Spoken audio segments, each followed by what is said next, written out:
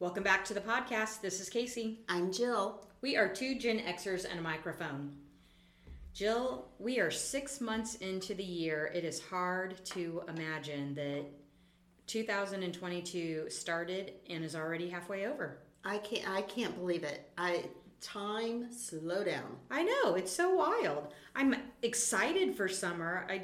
It's a little bit surprising. I know. I feel like I need to stop, take it all in. All the flowers are blooming, and I love this time of year. So it's like I need to take some more PTO and sit back and enjoy. I agree. Jill, who are we throwing this one out to today? This episode is being dedicated to all of our friends that live far away. Aww. So today is my friend Bev's birthday. She's in Florida. I wrote her, birthday message, and all truthfulness, she's never far from my thoughts and always in my heart. And when I think about how long we've known each other, it's been 32 years. That's phenomenal. But it seems like maybe 5. Right. That's great. So all of our friends that are far away know that we may not communicate every day, but always in our hearts. I love it. Well, and who knows, maybe some of that PTO you'll get in a vacation and I will. Go I'm going to head south, Bev. Look out. That's right. Look out. Well, Jill, we had a great opportunity to spend some time last week on a call with a longtime listener from day one. Dedicated listener, first time emailer. Love this. She wrote to us and she said in her letter, I'm just going to read it because she really does a great job explaining the situation, and then asks the question at the end that she wants us to weigh in on. We're going to weigh in on this specific information and then the topic in general. Sounds good. Awesome. So here's what she says. In Dear Doula number 8, Casey stated that friends in the workplace are a bonus. I have always found at least one friend in all my workplaces. However, I've broken my streak. Currently, I'm a doctoral student. I'm very focused on what I want to research and study because I have a significant other keeping me on track. Most of my professors have really noticed me, but other doctoral students in my department have said I am intimidating to work with. I am driven to answer a very applied question, and I have the intention to become a professor in the end. I have a good support network, but I have realized I have only made friends with master students. I think this is the first time I have had this experience.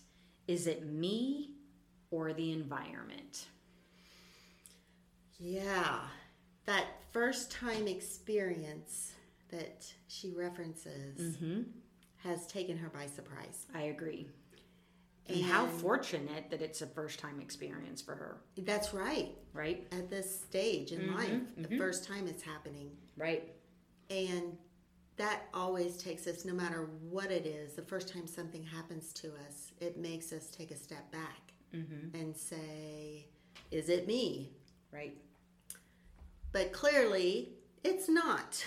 That's right. We did, like I mentioned, we had a great opportunity last week to spend several hours on a Zoom getting to know her.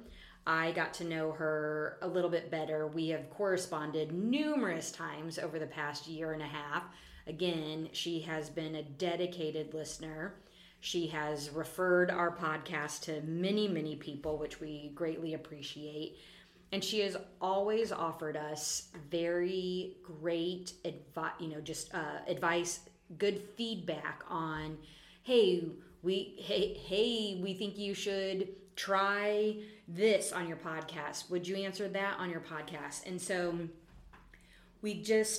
I think really when we're looking at this and trying to figure out the answer to her question, is it me or the environment? I wanted to ask her some really pointed questions, and she was absolutely open to this last week, which I really appreciated.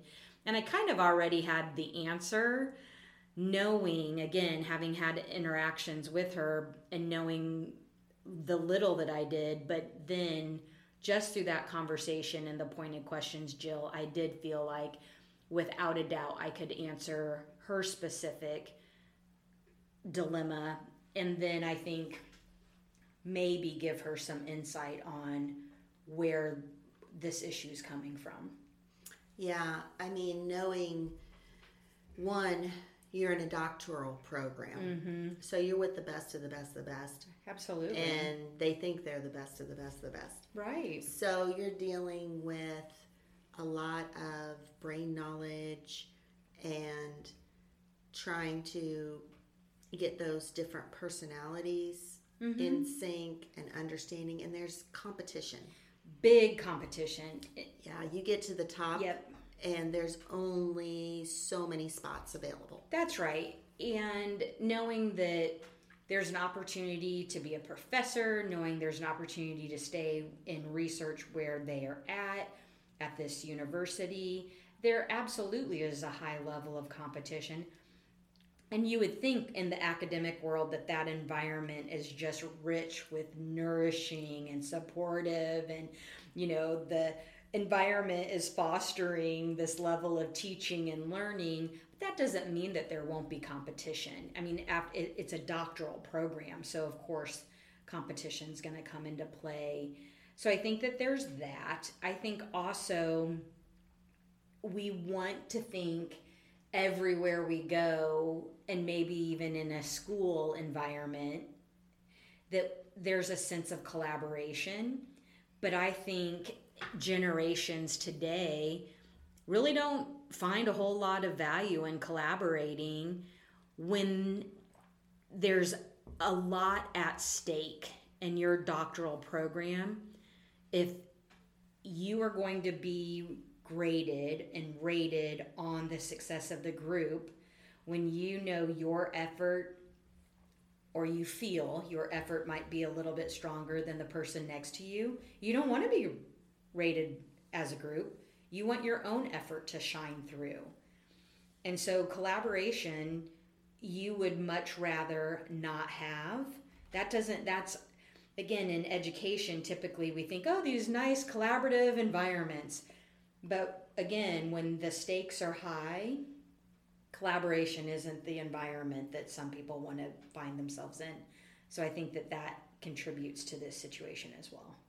Definitely. And a lot of, when you look at the rise of your success, a lot of it has been, I've done the work. I'm the one that has put the hours in. And you don't want to shirk any of your accomplishments because you are in that competitive environment. But I was just thinking about this. When you're at the top of the top, you're like there for 1 millisecond because there is someone hot on your heels and you don't even know where they're coming from, how old they are, and what's happening. Right. So, part of it is, that the intimidation, that is not, on anyone else to handle someone else feeling intimidated. That is for that other person that's feeling that way to manage their own thoughts and feelings themselves. That's right, because our dedicated listener is not exhibiting any signs of intimidation. She is not forceful. She is not aggressive. She is definitely one who takes initiative. She is graceful. She is kind and really wants to see everyone in this program succeed, and is being helpful in ensuring to some degree that that's happening. So because those that are around her are feeling intimidated, I'm with you, Jill, not her problem. No, not her problem at all. And the things that you just referenced about our dedicated listener is what the professors are noticing. That's right. So they're going to say, whoa, let me get a hold of this person. They have what I want to devote my time into fostering. So when you are in a competitive situation, you have to realize, eyes are on you.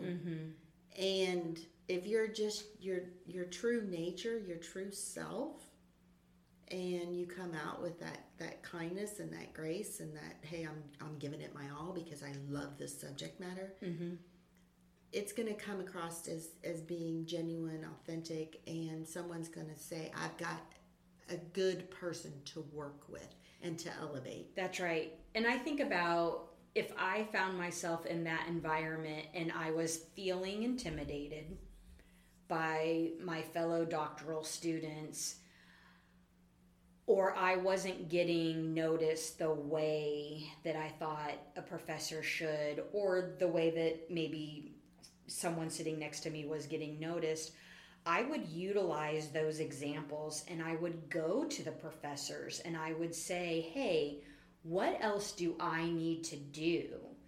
And so I would turn that sense of competition around and not use it as the intimidation, but really as the strength, and say, okay, I'm going to funnel this into something that can be useful to me, and I'm going to use these as the examples and say, they're getting noticed. What are they doing? Can I be more like that?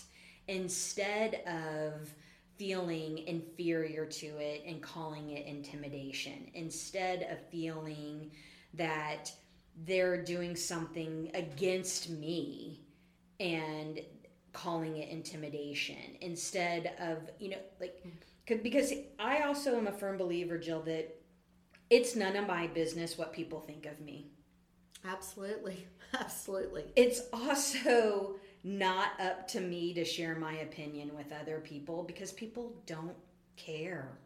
Unless you're asked. Unless you're asked. Yes. And that's just it. And in this situation, our dedicated listener has not asked for the opinion of her fellow students. She has not treated them in a manner that has been condescending or has been rude. She has not been a saboteur to their work. She has been a great support system. And that is what is being recognized. And so I'm going to call it. It's the environment and it's the people around her that are intimidated of her. It is not her being intimidating, pardon me. Yes, that's right. And I will add on to that, dedicated listener, do not let anyone throw water on your flame. That's it. You've been recognized, and that's a good thing because you're working hard and you have what it takes. And I'm with you, Casey. If I want to rise to that next level, I'm going to look around and I'm going to say, okay, what are they doing?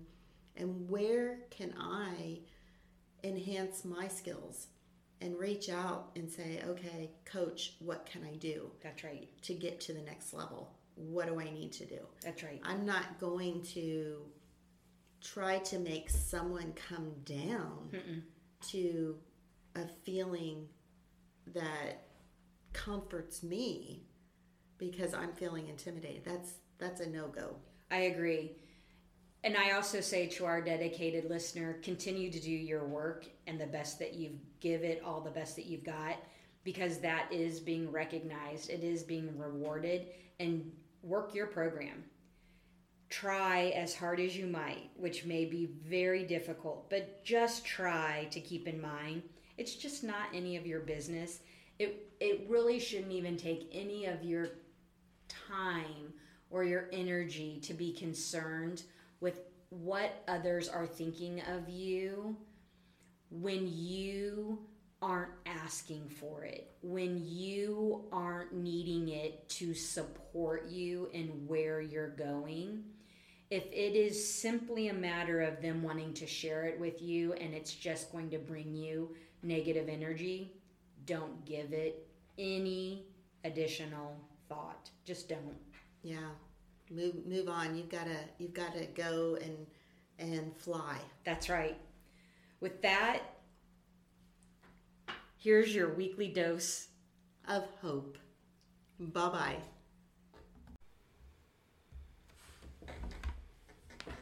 If your life didn't turn out how you thought it would, you are in the right place. If you're confident that life turned out exactly as it was supposed to, then tell us what you'd like to discuss and why. You can reach us at 2 Gen Xers and a mic. That is the number 2, GenXerSandamic at gmail.com.